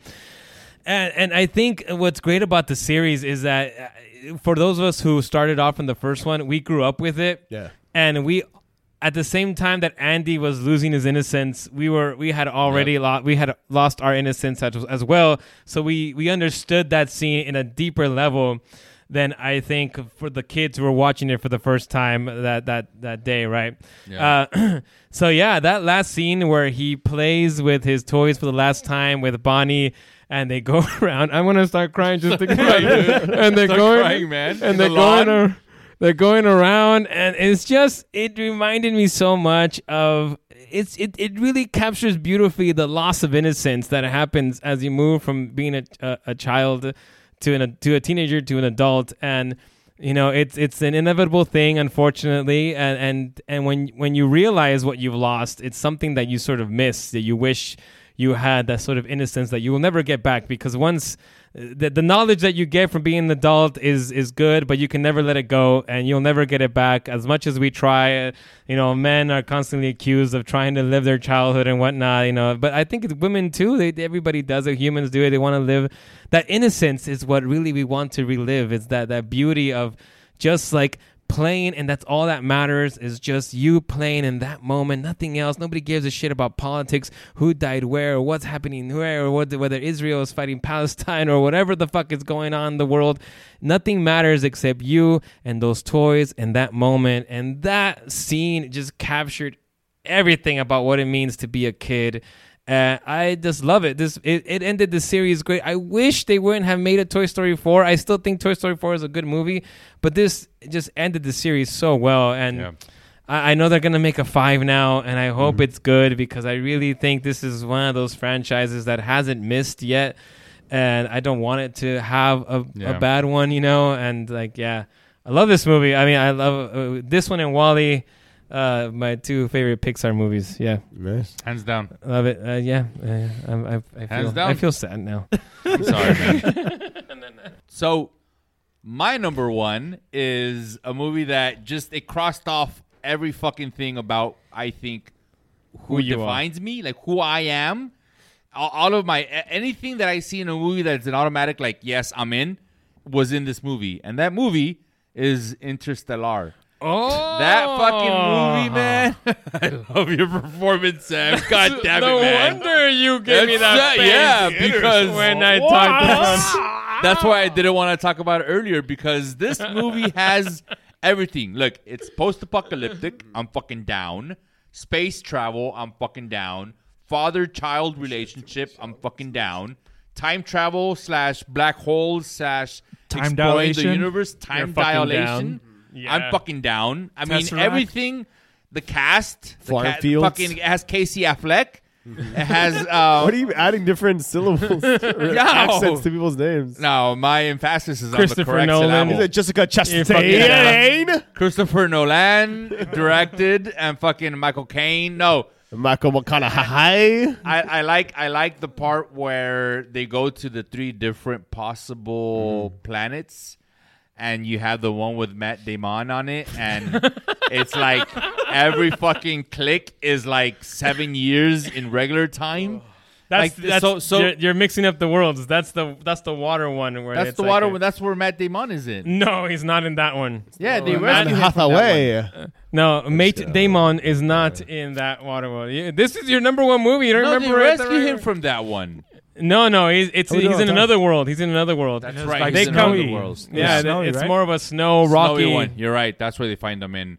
You're right. Anyway, everything about this fucking movie, and I know that's my number one, and I don't remember the details all that great. That's just more on me. The fact that this movie exists and the fact that he's able to come back. So there's that scene where he's in his study and the fucking book falls off of the bookshelf, and you don't really know about it in the beginning of it, but then you find out that it's him after he goes into the black hole, which, by the way, the fucking visualization of a black hole in this movie, god damn it, I could watch that shit on repeat without having any fucking context or without knowing anything about the storyline, and just watching how they portray a fucking black hole visually it's just I'm in. I'm all fucking in. Yeah, and this is a great rewatch too, because you're talking about. So I actually watched this movie twice in theaters, because the first time I watched it, I was like, I have to watch this again. I need to see everything all over again, because my mind is just too fucking blown. Did you watch a regular screen or IMAX? No, I did the IMAX. The IMAX. Yeah. Dude, I watched it in IMAX. Fucking great, man. I know there's no way of you watching it in IMAX right now, but if you could, if it ever gets re-released, fucking do yourself a favor. Watch it in IMAX. Yeah. Yeah. That's my number one. That's my number one. Go for it. I don't give a shit. It has everything I need. Go ahead. Speaking of everything that you need, my number one was incredibly difficult to put together. Again, I had a really hard time with this list. And I realized there was only one clear option for number one. Power Rangers 3. No, it was Deadpool 2. There is no 3. There is. Deadpool 2 is 2018. Oh, actually, no. It would have been in this one. It is not that. It is actually, and Sam's going to hate me for this. Oh, shit. Oh, my God. Oh, shit. Transformers. Godzilla. Nope. Because it is technically one big story. You're not gonna Infinity Saga, if you will. It is the Marvel Cinematic Universe. You can't do that. Yes. No, that doesn't the films starting from Iron Man I'm surprised through Civil Avengers War Endgame. by itself wasn't on here. That's the thing. So Civil War came up, The Winter Soldier, which is my all-time favorite MCU film. But like, there's just this overwhelming, huge narrative. No. The MCU changed the game for what became storytelling on the big screen, for better or for worse. Wait, like, say put a Endgame. First came of all, out in this. Iron Man started in the previous decade, 2008. So okay, you can't fucking then do that, man. Then we'll start at Avengers 2012. Let's start there. Or we could even start at Iron Man 2 in 2010. But cheaters. still, I mean, look at the storytelling that this took over this course of time. I will say it's something within that's never been done. the Infinity Saga, it was all, not everything interconnected, but there was things that always led without always just being a setup film either. And the performances throughout, the actors that exist that have become synonymous with their roles, Chris Evans as Captain America. Yeah.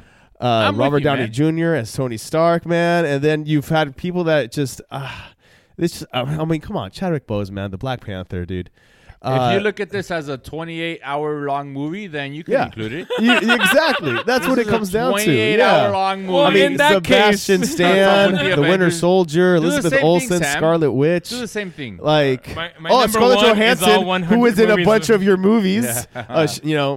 Yeah, it's the fucking decade of Scarlet. Yeah, no, I mean, this whole thing is one big movie to me in a huge way, in a narrative that's spanned so many films. It's a cheat for having it all as my number one, but I'm glad you included it. I had to, man. I'm glad you included it, Arturo, because I will say, I can at least say that something like that will never again happen, and if it does, it won't have the same impact as this did, because to have a franchise where you have sort of a continuous story going for that long across that many movies, and to have that many movies in that franchise, in that story, be good. I'm not saying they were all great, and I'm not saying they were all bad. I'm just saying a lot of them were good and watchable, and then some of them were just fucking amazing. Some of them were Civil great. War, Winter some Soldier. of them were meh, but the majority of them were like, that's never going to happen again. And if it does happen again, it's not going to have the same impact it's going to have the same impact. Because they're doing Marvel it's already again. happened. We're already seeing it. It's not having the same impact. So the fact that we were alive for this, that saga, and for that many movies, like that's not. I mean, our when kids Avengers are gonna alone it. happened, and we had those films leading up to that, and it's just that was like, excitement. Wow, this is gonna be.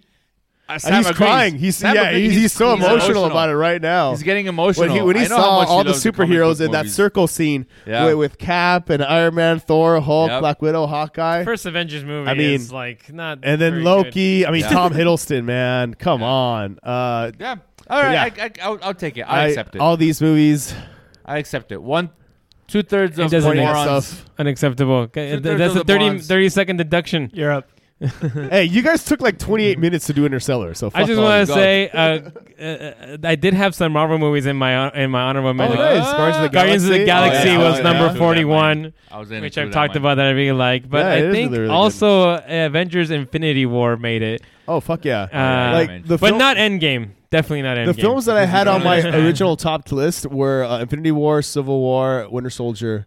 I had those three for sure. I had Civil War as my 101, so it didn't make my top 100. But the first Avenger was 99. I love Captain America: The First Avenger. Infinity War was 90. That's cool. Okay. Yeah. Cool story, bro. My number one is a movie that is going to be the second movie that all three of us have, which is Christopher Nolan's Inception. Nice. Yep. There you go. Yeah, man. Yep. So Christopher Nolan's the second movie in my top 10 of the 2010s. He's a fucking master. I mean, I mean, I don't know what else to say from what you guys have already said, but it's just one of those movies that I can watch over and over again and still kind of like it's still thought provoking every single time. Yeah. You think about it, and I've seen like different interpretations of it. There's one, and spoiler alert for this, because there's one interpretation is that he's dreaming the whole time, and everything that you're seeing is all part of his dream. Like none of it is actually in reality. Even the parts where he's supposed to be in reality are still actually part of his dream. Okay. Which is the interpretation that I really, really love, because when you hear this interpretation, there's an actual video. There's like a professor who fucking did like a whole analyzes this movie. And when you listen to this talk, and I'm gonna shout out to one of my coworkers, Alec Kuat. I'm sorry, I fucked up your last name. Whoa, Gutkowski. Yeah, Alec. I've met him. Alec.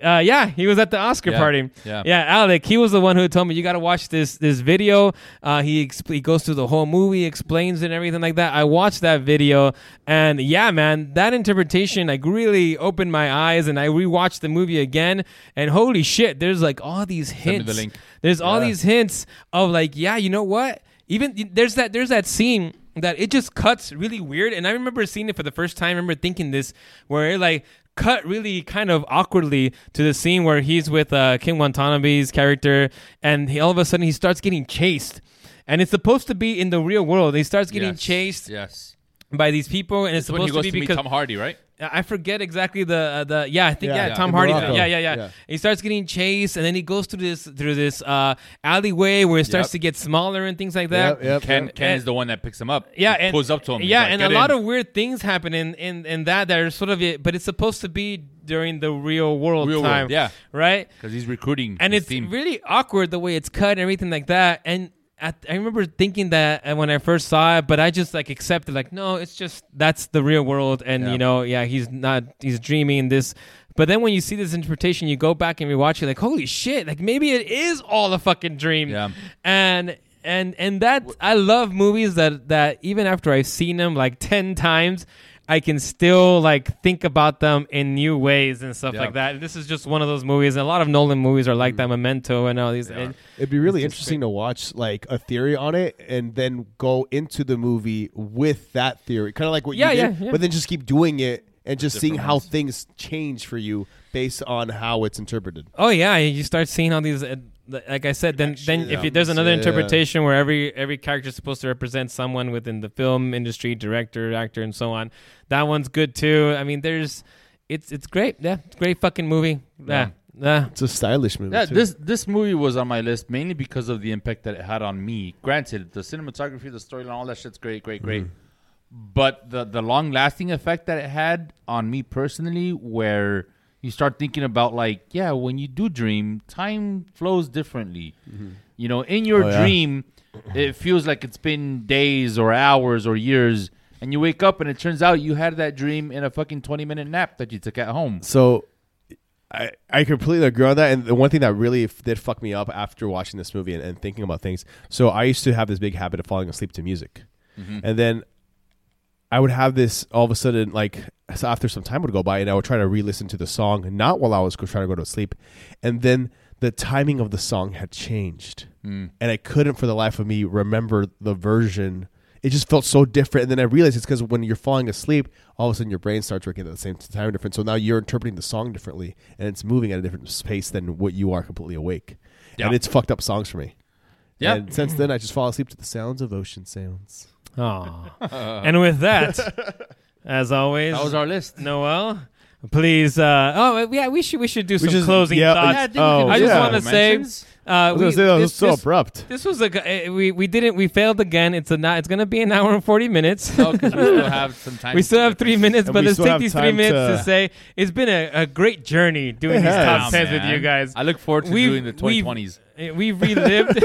I look forward to it. We've relived our 30 years of our lives, basically. Yeah. I mean, I would still like to do a bonus 80s episode. Well, maybe that'll be part 4. Maybe we'll do what Toy Story did. Yeah, a prequel. Oh, god damn it. Yeah. We'll have to like go back and retcon a lot of what we talked about. We'll figure it out, though. We'll do a prequel episode. Yeah, but this is great. And hopefully it's the start of a beautiful relationship. Any honorable mentions? Do we want to shout them out like we did in the last episode as it fades to black? Please don't. Before we do, have a dark night. Have a dark night. And oh my God, Birdman, Kick-Ass, Nocturnal John Animals, Wick, The Conjuring, Wolf on Wall Street, Prisoners, Dread, Spider-Man Into the Spider-Verse, The Revenant, Abraham Lincoln, Vampire Hunter, Inside Out, Tron Legacy, Social Network, Magnificent Seven, Scott Pilgrim vs. the Beautiful World, Boy, Big Short, Hot Tub Time Machine, Hot Tub Time Machine, fucking Hot Tub Time Machine. Come on. Hereditary. The Fighter, Arrival, Sing Street. Sing Street is so good. Lady Bird, Super 8, 1917, Dunkirk, Guardians of the Galaxy, Amazing Spider-Man, Mother, Toy Story 4, 21 Jump Street, Gravity, Into the Spider-Verse, Parasite. I forgot Gravity. about. We gotta say Parasite. Yes, Into the Spider-Verse, Black Swan, Bridesmaids. 2018. Fortress of Right. Peace Beyond the Pines. Peace of No Nation. Hugo, Warrior, Lincoln, Annihilation, Big Hero 6, Room, True, Great Imitation, Kid, Dark Knight Rises, Favorite, Snowpiercer, Drive.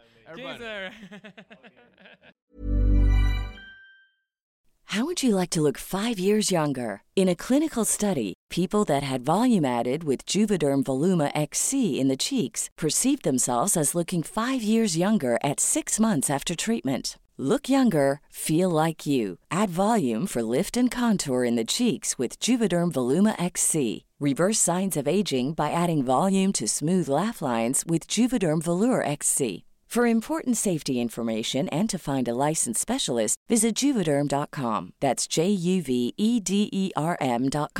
Not for people with severe allergic reactions, allergies to lidocaine, or the proteins used in Juvederm. Common side effects include injection site redness, swelling, pain, tenderness, firmness, lumps, bumps, bruising, discoloration, or itching. There's a risk of unintentional injection into a blood vessel, which can cause vision abnormalities, blindness, stroke, temporary scabs, or scarring. Talk to a licensed specialist to find out if it's right for you. Even when we're on a budget, we still deserve nice things. Quince is a place to scoop up stunning high-end goods for 50 to 80% less than similar brands. They have buttery soft cashmere sweaters starting at $50, luxurious Italian leather bags, and so much more. Plus, Quince only works with factories that use safe, ethical, and responsible manufacturing. Get the high-end goods you'll love without the high price tag with Quince. Go to quince.com/style for free shipping and 365-day returns. Hey, folks, I'm Mark Maron from the WTF Podcast, and this episode is brought to you by Kleenex Ultra Soft Tissues, your ally to help tackle your allergy symptoms this season. I love the change of seasons, but nobody loves pollen and all those other things floating in the air that make you sneeze during this nice weather. Kleenex Ultra Soft Tissues are hypoallergenic and allergist approved, so fight back against watery eyes and runny noses without worrying about irritating your skin. For this allergy season, grab Kleenex and face allergies head on.